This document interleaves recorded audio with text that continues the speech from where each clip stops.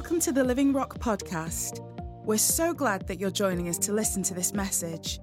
Whoever you are and wherever you're listening from, we trust that you'll be equipped, envisioned, and encouraged as you listen today.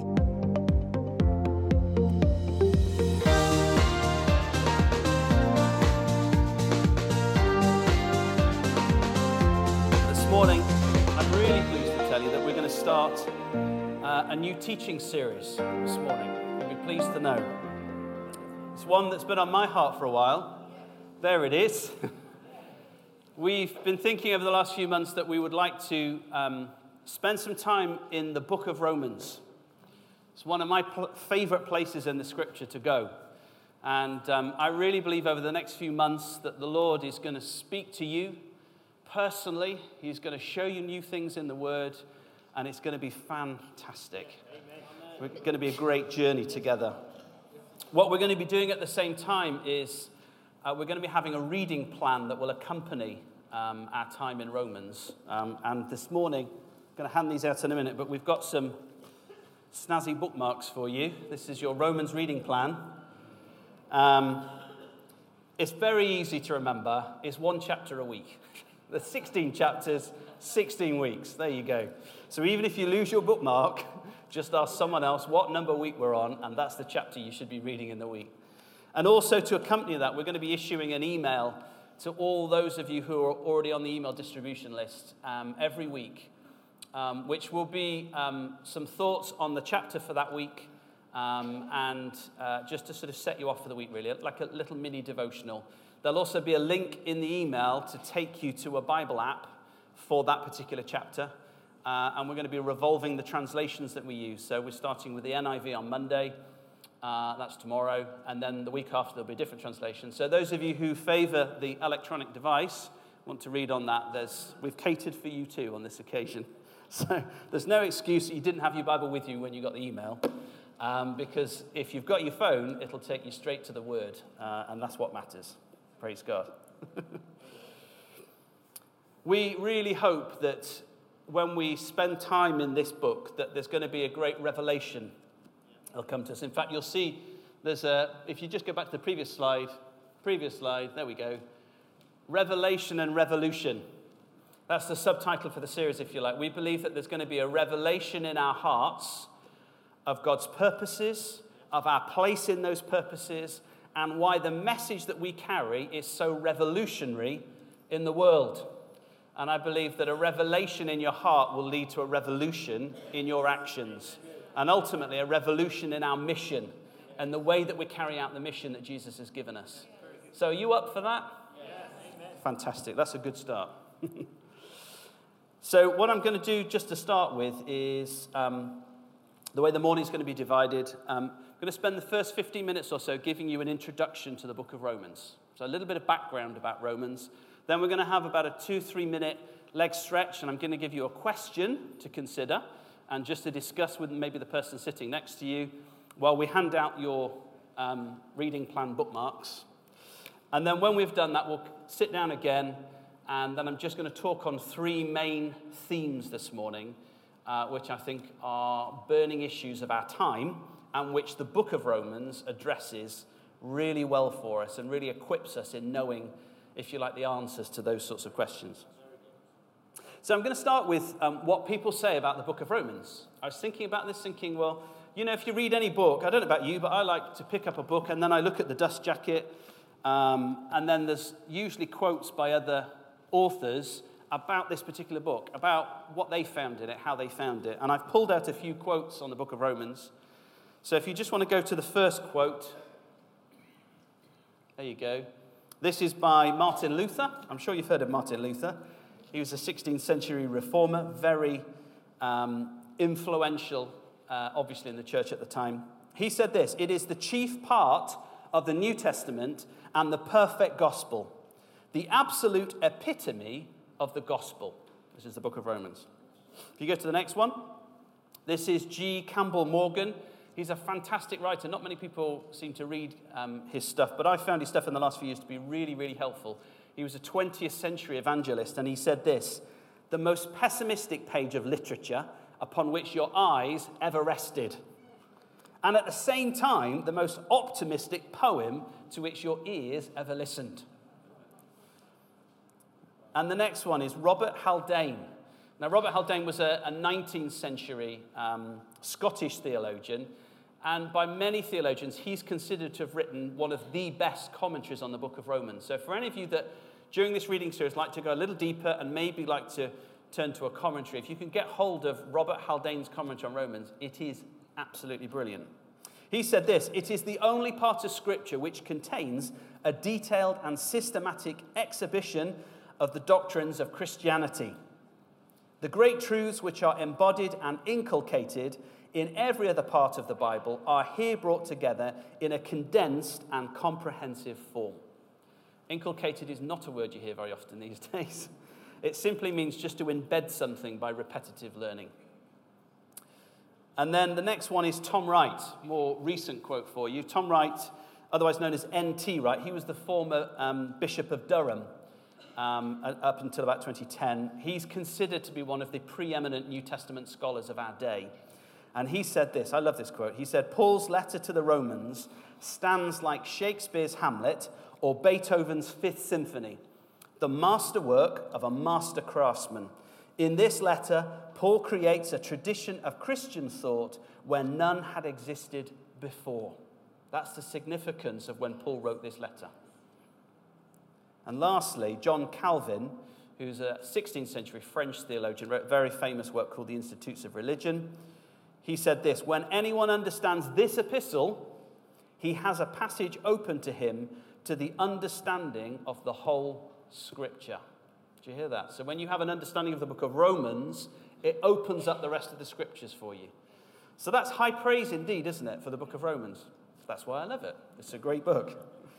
So we're going to start with now a little bit of background, and we'll do the W. So who, when, what, why, whom, and where.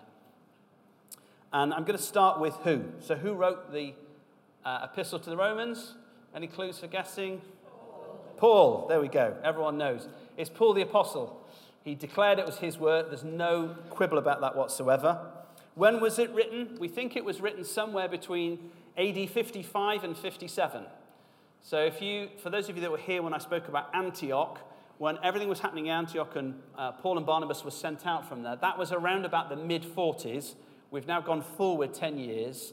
Paul is on his missionary journeys, and it's around about Acts 20 when Paul's staying in Corinth, and in the narrative we're told he's taking up a collection for the saints in Jerusalem, and we think it was around about this time that he wrote this letter to Rome.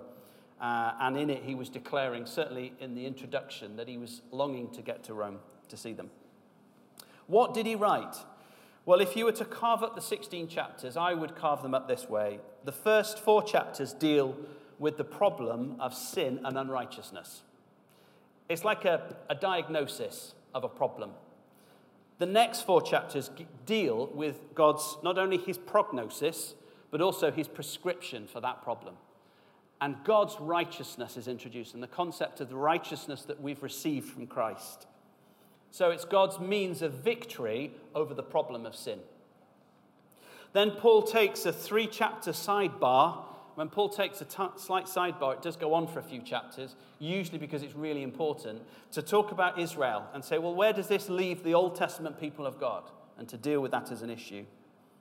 And then in the last few chapters, 12 through 16, Paul then gets into some of the practicalities of this righteousness. How do we work it out together?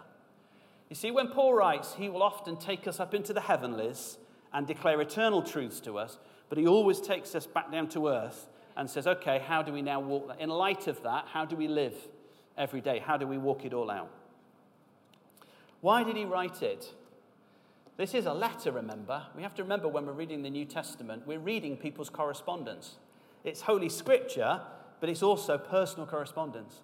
Some people feel that Paul wrote the letter because there were people he wanted to send greetings to in the church in Rome, that there's some personal elements to it. But also, quite clearly, it's a big, definitive doctrinal statement. And we saw that in the quotes that we've just heard. That this is Paul setting down, in some people's opinion, for the first time, at that time, a clear and unequivocal statement of the doctrine of the church. So these are important truths that Paul is laying down. And we saw when in Antioch, when Barnabas came into Antioch and then brought Saul, as he was called then, alongside himself, what they were doing was laying the foundations properly in each of the churches. And that's the hallmark of Paul. Wherever he went, he ensured that the foundations were laid properly so that the church could grow well. Whom was it written to? Well, the people involved, we don't know much about how the church started in Rome. In Acts 2 and verse 10, it describes that on the day of Pentecost, those that came from other parts of the empire that were Jews there for the Passover. And it talks about visitors from Rome. And it's likely, like the visitors from Antioch and places like that, that those people left and they went back to where they came from. And maybe, like the people in Antioch, the people that started the church there, they were people who took the initiative and simply told people about Jesus. You know, the wonderful thing about the Antiochans is that they had what I would call a conversational gospel. Their gospel was just in the everyday chit-chat to people that they met wherever they went. And maybe these people in Rome, they did the same thing, and a church was born there.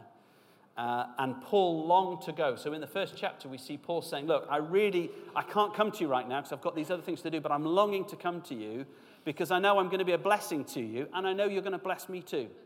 So the church in Rome had something that Paul knew would be a blessing to him, but he also knew that they needed his apostolic input, his apostolic instruction, and his apostolic revelation.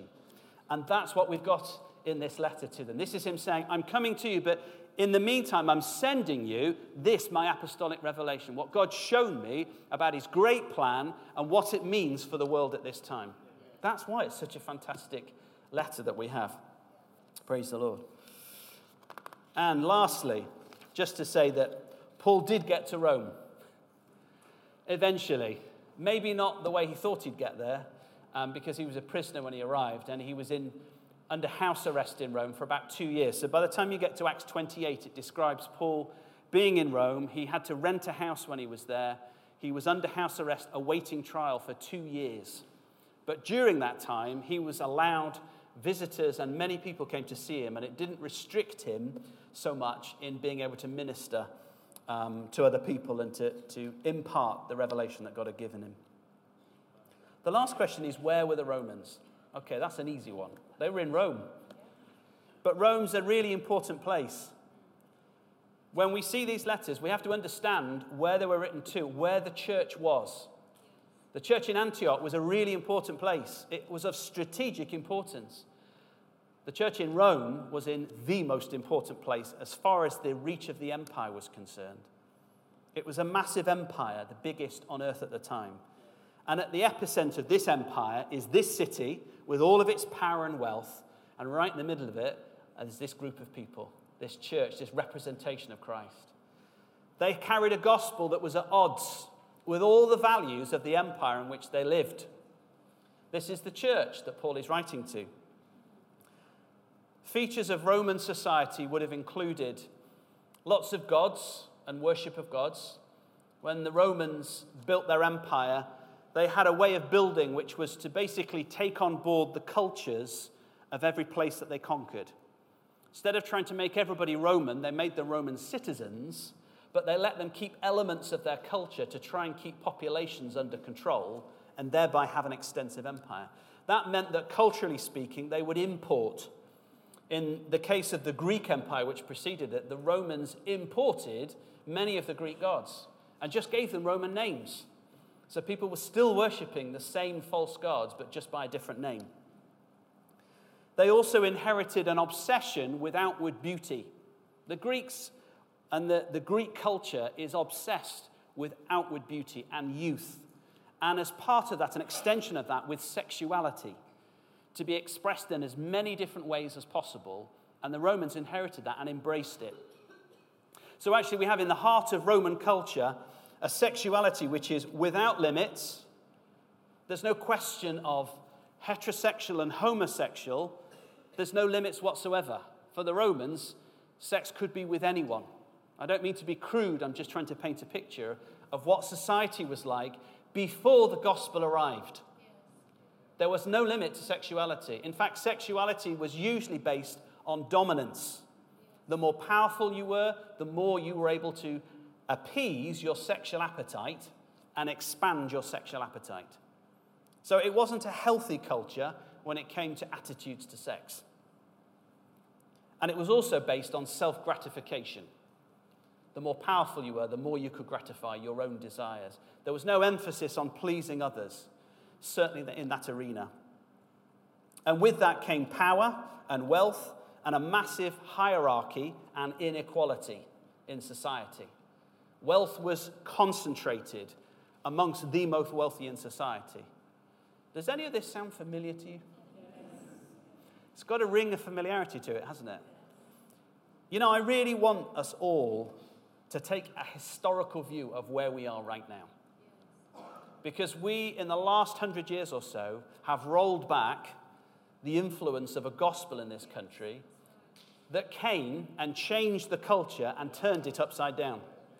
So when people talk about modern attitudes in all these areas I've just talked about, there is nothing modern about them. It's all pre-Christian. And we need to tell the truth to people to say, yeah, I understand all that. It's all been done before, and it was all before the gospel came. And you need to know that. Don't be fooled into thinking this is modern. It's all been done before. And we also need to be bold like the church was at the time. It didn't stop them from going out. They had a gospel that completely cut across all those areas. But they had confidence to take it out because they knew people weren't happy. Not really. And they could take a message of hope out. And I want to talk about that as we go through. And there are three issues that I think are burning questions of the day at the moment. They're being discussed by social commentators. They're being discussed on current affairs programs, on news programs, and across society. And I've tried to sort of summarize them in three different questions. The first one is this: who am I? The issue of identity is a huge issue at this present time. Who am I? It's coming into our politics, about what politics we identify with. There's a polarization coming as people are being drawn to a more extreme version of what they thought before, looking for identity. It's coming into issues of sexuality and now into issues of gender. What my identity is. Who am I? It's coming into issues like nationalism, not just in this country, but across the world. Second question is, what am I here for? In other words, what's my purpose? What's my role? People are asking the question, what is my role in society? What's my role in the workplace? What's my role in the home? Where do I come from? What's my origin? What's my tribe? There's a rise of tribalism in society at the minute. And people looking to belong to something, to belong to anything, clinging on to things, desperate for some purpose in their life. And the last question is this: what does the future hold for me? A lot of people feel a constant anxiety that hangs over them about their future. And obviously in this country we've had 2 years of anticipation of something that's come ever closer for us and has added to that anxiety. But it's not just here, and it's not just that issue. People are concerned about their future. They're concerned what it looks like. They're concerned about the future of the planet. They're concerned about the future economically, about the divide between the rich and the poor, and when that will end. People are worried about the future and what it holds for them.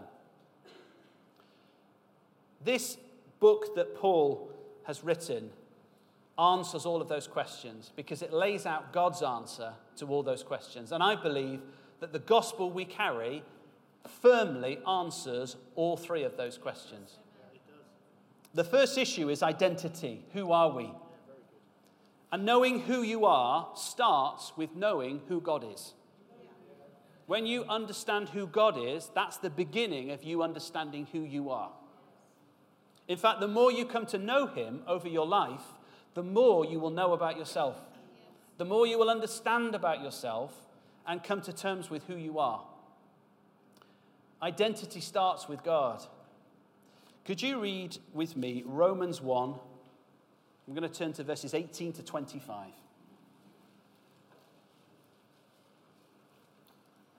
So Paul is just, in this opening chapter, he starts with a few greetings, talks about wanting to come and visit.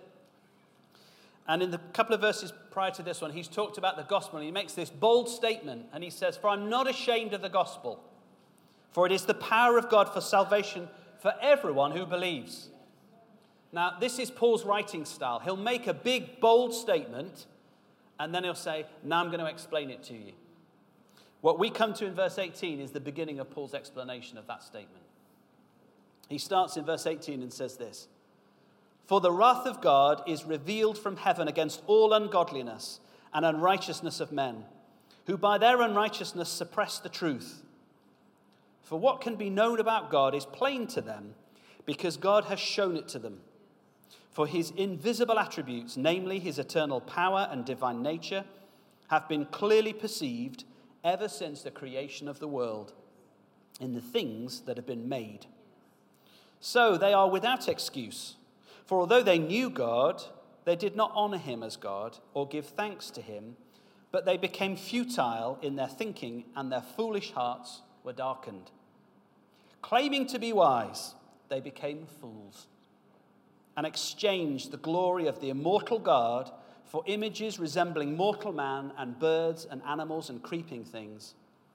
Therefore God gave them up in the lusts of their hearts to impurity, to the dishonoring of their bodies among themselves, because they exchanged the truth about God for a lie, and worshipped and served the creature rather than the Creator, who is blessed forever. Amen. So in these few verses, 18 through to 25, Paul is setting out his initial diagnosis. This is what's gone wrong with the world.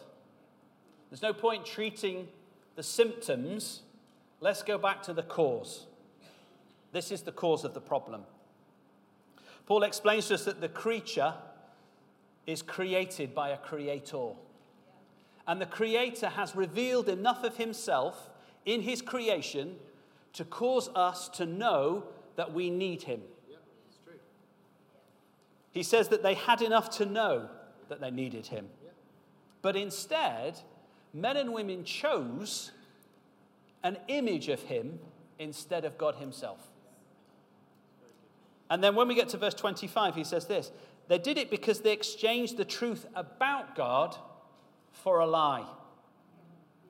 So we get right to the crux of the matter now. They exchanged the truth about God for a lie. So what do you think the truth about God was? Just want you to think about that for a second. What was the truth about God that they exchanged for a lie? Well, we know what the lie was. We know that the lie was that they could rely on and look to and worship something that was created instead of the Creator. So the truth was the inverse of that. The truth was the opposite of that. That actually they depended upon him for everything. And that he, as we've sang this morning, was worthy of worship. And the reason for this is because all life is sourced in him. And this is a fundamental thing about the nature of God that we need to understand. It affects everything in our life. It affects the way we live our life. It affects the way we worship God. Worship is not coming to God and just saying nice things about him. Worship is not coming to God and trying to make him feel better about himself. Worship is not coming to God and giving him worship and glory and honor because that's how he gets his power. Worship is coming to God and seeing who he is, and it's a natural reaction because we came from him and everything we have is sourced in him. Without him, we would die. This whole earth right now would die, but God is sustaining it. The word tells us that the universe is sustained by the power of his word, that Christ is upholding the whole universe. In Colossians, Paul writes to the church there, and he says, look, everything that's made was made through him and for him and by him. And then he says, and all things hold together in him. That means literally, at the smallest possible level, all matter, created matter in the universe, is held together by Jesus. And that's because when God made creation, he used Jesus as his pattern for making creation. You know, scientists have been looking for many years for the smallest particle. You know, they called it the God particle. They've gone down to the subatomic level and they're going smaller and smaller to say, what makes the universe? They called it the God particle because they thought root and heart of everything. The very fabric of creation is embedded with the code of Christ. And it's for that reason that all of creation rises to Christ when he shows himself. It's our natural reaction. So when you and I got saved, we were able to come into the throne room for the first time. We were able to come in without sin getting in the way, unashamed, covered in the blood of Jesus. And we were able to see him with unveiled faces and see that glory. We came home. It's the place where we were created to be. But man and women decided that they were going to instead turn away from him and say, we don't need you. We will look to created things shaped by our own imagination, and we'll worship those things. You know, when mankind did that, mankind immediately limited themselves to whatever they could imagine. Mankind has done wonderful things. You know, we landed on the moon. What an amazing feat that was. That came out of man's imagination. Have you ever thought what would happen if man wasn't limited to his imagination? Because that was God's intention for us. God is beyond all you can ask and imagine. His power is greater than all of that. And that was his intention for mankind. But they chose instead to limit themselves to something that they could just imagine. A poor replica of who he was. And the natural consequence of that was to say, well, if we don't need him, we don't need to stay within the boundaries that he has set us. And this is what happened in Eden, is that Satan came to Adam and Eve and he said, God has told you not to do this, but did God really say that? And he questions his word. And then he says, what he's saying to them is, are you going to stay within that boundary that God set you? Maybe I won't. Well, if you step outside of that boundary, what's going to happen? So he caused them to doubt the power of God and the word of God, that it would lead to death.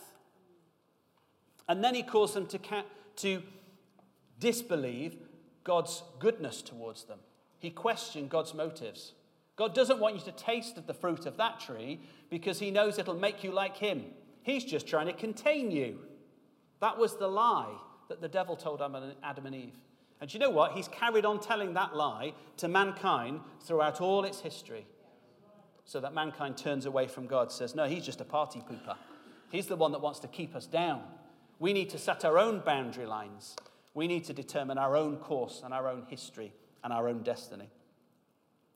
Go with me to Ephesians 4. Because in Ephesians 4, Paul drops a little line in. And, you know, as you go through the word, I just want to encourage you that sometimes when you read different things and they'll just stand out to you, I want to encourage you to pause at that point. Because I believe the Holy Spirit's got revelation for you. And sometimes it can be just a throwaway line. Seemingly throwaway line. So if you go to Ephesians 4 and verse 25, it says this. So the context of this is Paul's talking about putting off the old and putting on the new. And specifically in verse 23, he says, to be renewed in the spirit of your minds, that your minds would come into line with your new nature in Christ Jesus. And he says in verse 25, therefore, having put away falsehood, let each one of you speak the truth with his neighbor. Now, if you translate that literally, it means having once for all put off the lie. Having once for all put off the lie. You see, there is a lie at the heart of creation that the devil told about God, his intentions towards us, our need for him, and who he fundamentally is. And when we come to Christ, we put off that lie. Our eyes are opened and we see him for who he is, the good God, the good Father that he is, the one who has only our best intentions in mind, who only sets boundaries in our life to keep us in green pastures and in the place where we will thrive rather than stepping out of those places and going to a place that leads ultimately to death. That was the lie that's been told about God for thousands of years. And Paul is saying, you've put off that lie. Praise God. It starts with a revelation of who God is but that gives us a revelation of who we are. We were made to be dependent upon him, to enjoy fellowship with him, and ultimately to enjoy his love and his care. So if we go back to Romans 3:23, I've got some references here. I'm going to read them out. You don't have to turn to them all. We find as we go through Romans, Paul then starts to say, okay, what's the diagnosis here? What's the prognosis? Well, in Romans 3:23, he says that all have fallen short of the glory of God. It starts with recognizing who we've become. That none of us can please God anymore because we've turned away from him and sin has come into the world. When we get to Romans 5, Paul then starts to talk about Adam being part of the race of Adam. And he said, we've put off Adam, we've let go of Adam, and we've embraced Christ. Now we're part of the race of Christ. We've become a new species on the earth. We find our identity no longer in Adam, but we find our identity in Christ. And you know that dependence, that dependent relationship that we were just looking at, of creature with creator, that dependence is actually found between Father and Son. Jesus lived a life fully dependent upon the Father. It didn't make him weak, it made him strong. And when we come to Christ and Christ is our identity, that's therefore how we need to live. We needed to live every day fully dependent upon him, moment by moment, sustained by him, because moment by moment you are sustained by the blood of Christ. It's not what just made you pure and holy when you first made that decision. It's what makes you pure and holy right now. That blood is interceding for you and will forever throughout all of eternity. And then when we get to Romans 8, he starts the chapter and talks about coming into a freedom from condemnation. Because we've come to Christ and we've become part of him, we cannot be condemned anymore. All that he has achieved is now ours. We've inherited it. And then as he goes through the chapter, Paul starts to talk about going from slavery to sonship. We've become the children of God. And because of that, we inherit from God, just as Christ has. That is our identity, children of God. You know, when Jesus rose, at the end of the John's Gospel, Mary Magdalene comes into the tomb and she sees the clothes folded up and she sees the angels and she thinks, where's Jesus? Where's my Lord? And she turns round and Jesus is standing there. And at first she doesn't recognize him until he says, Mary. And then she sees him in all his glory. And he says, your Father and my Father, your God and my God. We've become children of the Father with Jesus. We've become his brothers and sisters. The second question, therefore, is, what are we here for? What's our purpose, in other words? And again, this begins with God. Any question you want to ask of the scriptures, you know what? It usually begins with God and who he is. It begins in understanding God's plan and purpose for this creation. That's how we understand our purpose, because then we start to understand what we're here for, our part in it, and what we're called to do. The first thing to say this is that we are integral to God's purposes. Isn't that wonderful? We're not a sideshow. We're not a throwaway thing. We are integral and we are at the heart of God's purposes, and we always have been. When God made the earth, he made man as the pinnacle of creation because man was formed in his image. We more fully reflect his nature than anything else on the earth. If you just go back to Romans 1, and I just want to draw your attention to verse 20. Because Paul says something interesting here. He says, for his invisible attributes, namely his eternal power and divine nature, have been clearly perceived ever since the creation of the world in the things that have been made. So Paul is telling us that God's eternal power and his divine nature are seen in the things that have been made. Why were they made? To show his divine nature and his eternal power. To display his eternal power and his divine nature. And you and I are at the pinnacle of that because we were made in his image. So our purpose here on this earth is to display that aspect of God's nature. I believe what Paul's talking about here is the glory of God. His eternal power. That power that made the universe by the power of his word. You and I are here to display that. You might say, well, how can I display the glory of Almighty God? We'll come to that. But we see that man exchanged that glory that he was destined to display for created things. You know, it was kind of a de-evolution that took place. Man took a lower place than he was created for. In Ephesians 2 and verse 10, it talks about us being created in Christ. So when we get to the New Testament, it's like a recreation of the world again. God starts creating the world, but through his Son, just like he'd created all things that we see. And it talks about us as being his workmanship. His workmanship. You know, the word that Paul uses there when he writes that is poima, which means poem. It simply means the expression of a creator. And that's where we get our English word poem from. It's just an expression, a lyrical expression. And that's what we are. We're an expression of God's heart. And our purpose here is to reflect God's glory. Now, Moses reflected God's glory when he was with him up the mountain. But he came back down the mountain, and although there was a glow of glory about him, after a few hours, that faded. But you and I can have a permanent glow of glory about us because we don't have to go up a mountain just to see him. He's living within us. And that's how we start to display God's glory to the world around us. It's not a temporary glory. Paul says to the Corinthians, 2 Corinthians 3 and verse 18, he says this, "And we all, with unveiled face, beholding the glory of the Lord, are being transformed into the same image from one degree of glory to another." We're being transformed into the same image as the glory of the Lord. You're being transformed into the same image as the glory of the Lord. As you become more like Christ, you're still you, but there's more the aroma of Christ about you now.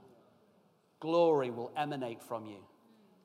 You say, well, I don't feel like I don't feel like there's light shining out of me when I walk around. That's because you're just looking with these.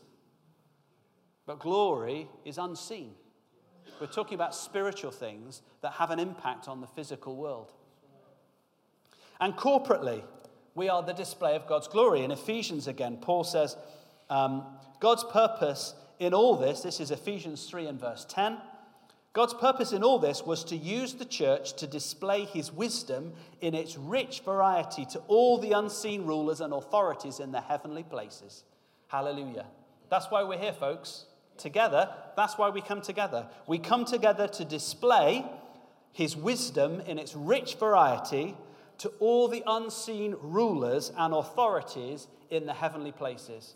You know, Fiona said this earlier on. We don't see a lot of what's happening around us when we come into worship. Paul's telling us right here what's happening. And my prayer, whenever we come together, I say to the Holy Spirit, will you show me? Will you show me what's happening right now? And I'm getting glimpses of what's happening in the heavenlies. And I want to encourage you to ask the Lord, show me, Lord, open the eyes of my heart. Let me see this glory I'm singing about. Don't be satisfied not to see it. Don't let anyone tell you that you're not spiritual enough. Don't let anyone tell you you're not gifted enough. You can see it. In fact, it's God's wish for you to see it. He wants your heart to be so full of it that you feel you're going to burst on the spot. That's what the Lord wants when we come together.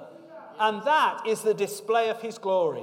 And we'll express that in different ways. And that variety in which it's expressed across this body is a display of God's wisdom and his glory. That's how he's going to do it. And I want to encourage you to be hungry. Don't settle for anything less. Don't settle for what's predictable and boring and routine. Say, I want to see your glory, Lord. Because the Spirit's hungry to show us. He just wants to see that hunger in us. Hallelujah. You know, Paul says in Romans 5 and verse 2, he says, once we've been redeemed, he said, we rejoice in the hope of the glory of God. What does that mean? Well, the NLT very helpfully renders it this way. We confidently and joyfully look forward to sharing God's glory. When we came to him, we now start to share God's glory because we emanate the same glory. When Jesus prayed for the church in John 17, he says, Father, I want them to share the glory that you and I shared before the foundation of the world. God shared the glory with himself, but he created us to come and share that glory with him, to be part of this great relationship between the three. It's what Wesley called the sweet society, the Godhead. And that begins when we get saved, because it reveals him as a restorer. You know, earlier in Romans 4 and verse 17, Paul is talking about Abraham, and he talks about Abraham believing what God has told him, and he talks about God who gives life to the dead and calls into being the things that were not. There's a glimpse there of God's very nature. He gives life to the dead and calls into being the things that were not. How is that not a description of you and me? We were dead, now we're alive. We weren't his children. He called us into being as his children now. We were lost and orphaned, but he's brought us home. And in that, we are revealing him as a restorer, and that is bringing glory to him. That is what we're here for. I think we need a revelation of our purpose in revealing his glory and what that means, and I think it will transform our gospel. Let me tell you what I mean by that. Sometimes a gospel can be need-centered, and the gospel will meet your needs, but that's not the end of the gospel. It's not the end at all. The glory of God is the end of the gospel. He came that his own glory would be upheld, that his own nature would be on display in what he did. And we need a glory-centered gospel and not a need-centered gospel. A need-centered gospel will be the one that takes someone who's a pauper in spiritual terms and brings them in and gives them a meal. A glory-centered gospel will take the same person and say, you don't just get a meal, you get royal robes put upon you. You get a seat at the table of the king, and you've been made a child of the king. You'll never need another person to give you a meal again, because you'll be fed from this table forevermore. That's the difference between a need-centered gospel and a glory-centered gospel. My question is, what's your gospel about? What's the gospel that you're carrying? What is the gospel we're carrying out to the world? Because I believe it's a message of dignity, of where people have come from, what they were created for, and their destiny as royalty before the king, to be dressed in royal robes. It's to lift the heads of the downcast and to show them what they were made for, to share the glory of God and to enjoy it. Last question. Where are we going then? What does the future hold for us? Well, guess what? It begins in him again. Every question, the answer always starts with him. He's the Alpha and the Omega. He bookends our whole existence. He was there before it began. He knew us before we were even thought of. And he'll be there at the end. He's our beginning and our end. Our future is tied to his future in eternity. In fact, our future is anchored into eternity. In Colossians 1 and verse 5, you don't need to turn to this, I'm going to read it from the Message. But it says this: the lines of purpose in your lives never grow slack, tied tightly as they are to your future in heaven, kept taut by hope. I'm going to read that one more time because it's imbued with a lot of imagery and a lot of meaning. You ready? The lines of purpose in your lives never grow slack, tied tightly as they are to your future in heaven and kept taut by hope. It's good, isn't it? What Paul is saying there is that our lives are not driven and shouldn't be driven by temporal priorities, but they should be driven by eternal priorities. It's not saying that we just hang on for eternity. Actually, my future's in eternity, so I'll just wait for the Lord to come back. It's saying everything I do here, There is a line that runs from me into eternity, and it's tied tightly, and it's pulling me. As Paul said, he's called me heavenwards. And that's the thing that's driving me every day, the fact that I'm called heavenwards in Christ Jesus. If you let that line grow slack, then you'll just start to wander.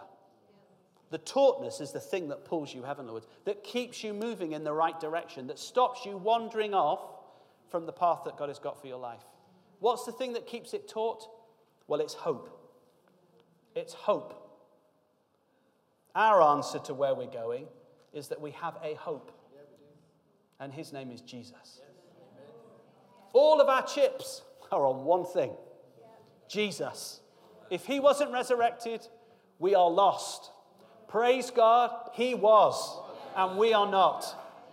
And one day he will come back for us.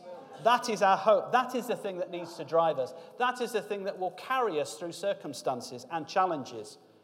We have a commission together to make disciples of all nations. But we're pulled heavenwards whilst we're doing it. We need to drag as many people as we can as we go.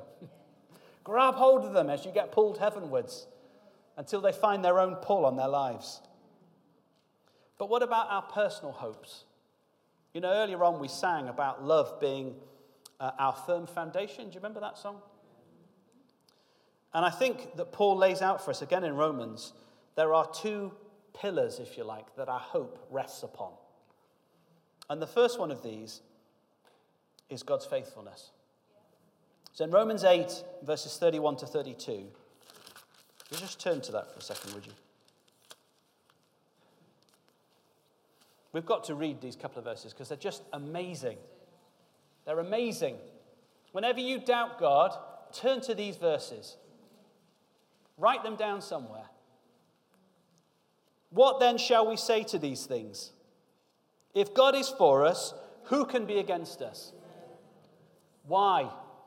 Why is God for us? He who did not spare his own son, but gave him up for us all, how will he not also with him graciously give us all things? If I had given you my son, there's nothing more precious you could ask me for. There's no greater act I could perform to show my feelings toward you than to give you my son. That's why Abraham was asked for his son. And his faith was such that he said, Father, whatever you want, I'll hold nothing back from you. Let us never doubt God's goodness to us. Let us never doubt anything we ask him for, because you can't outdo this request. Everything else pales into comparison compared with what he went through to allow his son to suffer for us. And I believe we need a fresh revelation of that every day. Because if that doesn't convince us of the faithfulness of God, I don't know what will. It convinces me and it shows me afresh, time and time again, that God is with us, God is for us. He'll never step away from us. He already gave us his son. And the second pillar is his love. Maybe in your favorite verses, some of you said, yeah, it's the end of Romans 8. Nothing can separate us from the love of Christ, the love of God that is in Christ Jesus. Can the future, can the past, can things that are physical, can things that are spiritual, can anything? No, nothing. But Paul puts that in the context of going through suffering. It's a really difficult bit there in Romans 8 where he talks about being led as lambs to the slaughter. You're thinking, you're trying to encourage me with this stuff? Really?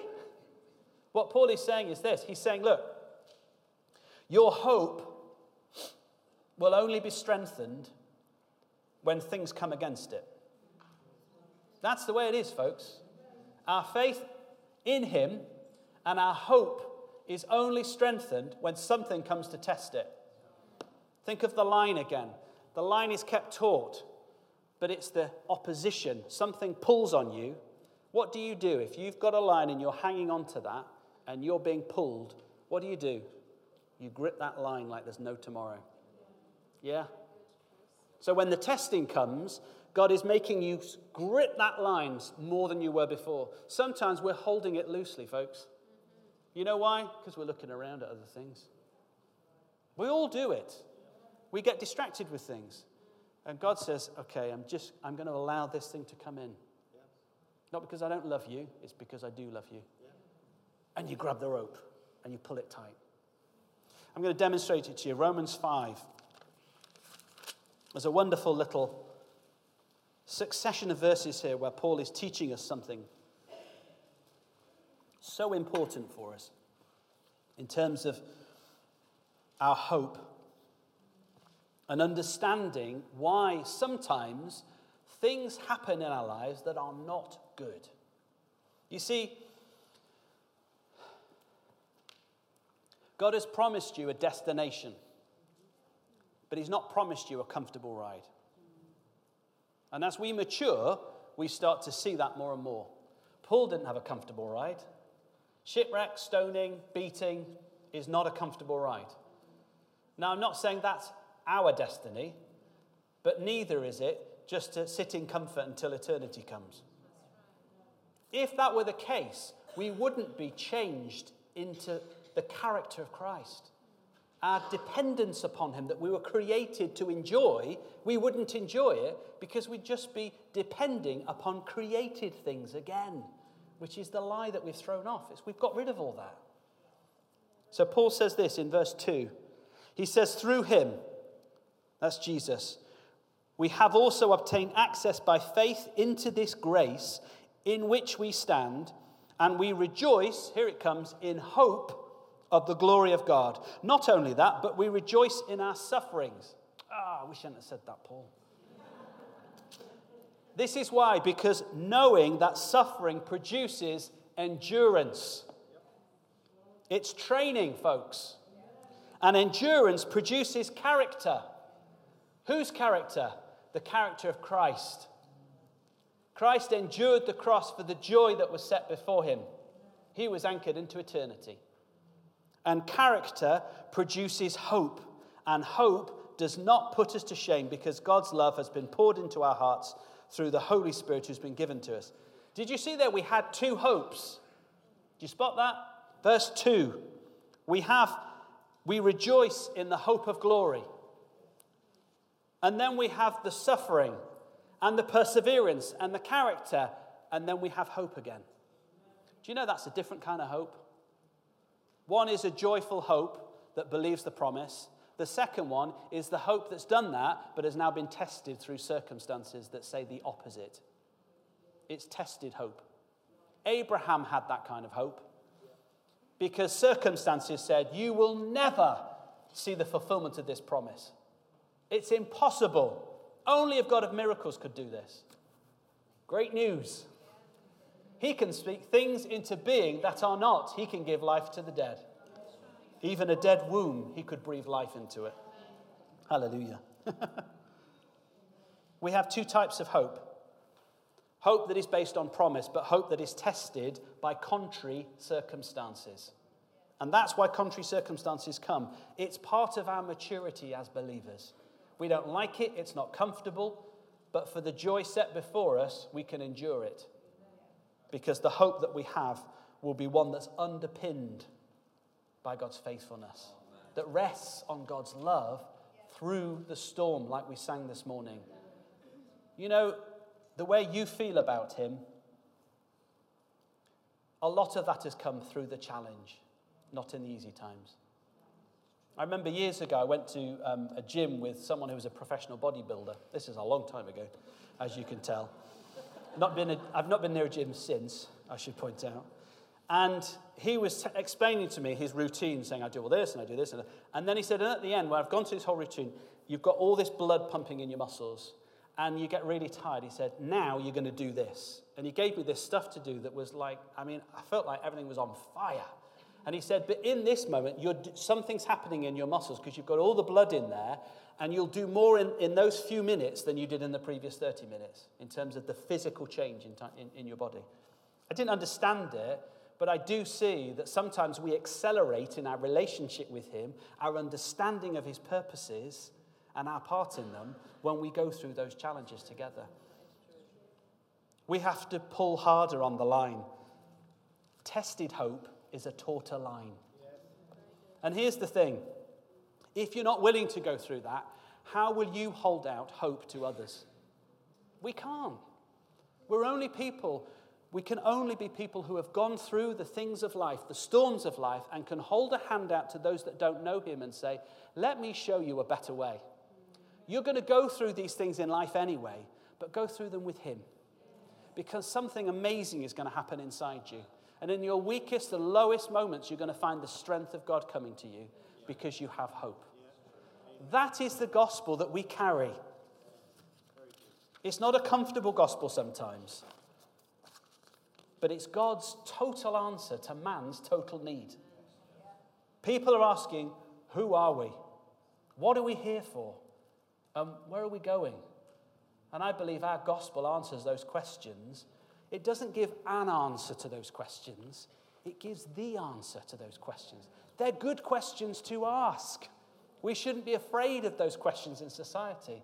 But you know what we should be doing? We should be speaking up and saying, I know what we're here for. I know who I am in Christ Jesus. And I go through the storms of life because my life is anchored into eternity. It's a practical gospel, but it's the truth. And it cuts right through the lies of the enemy that's hoodwinked an entire planet. Lord, I want to thank you that we are those who have been set free. He who's been set free by the Son is free indeed. And Lord, we thank you that through the Son, we have come into sonship. Thank you, Lord, that we've come back to what we were created to be in a glorious, harmonious relationship with you, to be sustained by you every day, to enjoy your eternal nature, and to be a display of your glory to this entire world, Lord. Lord, our prayer is that you would make us more like Jesus. Our prayer, Lord, that you would lift our voices into this world, that we would be those who speak with our lives as well as our mouths, and that we speak with boldness the truth that you have brought us into, Lord. Lord, I pray as we begin to go through the book of Romans together, Lord, I pray for huge revelation in our hearts. I know, Holy Spirit, you have so much revelation to give us. And Lord, we respond to you right now to say, Lord, we are hungry to see more. We're hungry for you to fill our hearts, Lord, with eternal truth that will revolutionize the way we think, the way we act, and the way we carry out our mission. In Jesus' name, amen. Praise God. Thank you, folks. Thank you. Thanks for joining us today. There's so much going on at Living Rock Church, and we'd love for you to be involved. Search for us online and get information about upcoming events and more great teaching. Visit www.livingrock.church or search for us on Facebook, Twitter, and Instagram.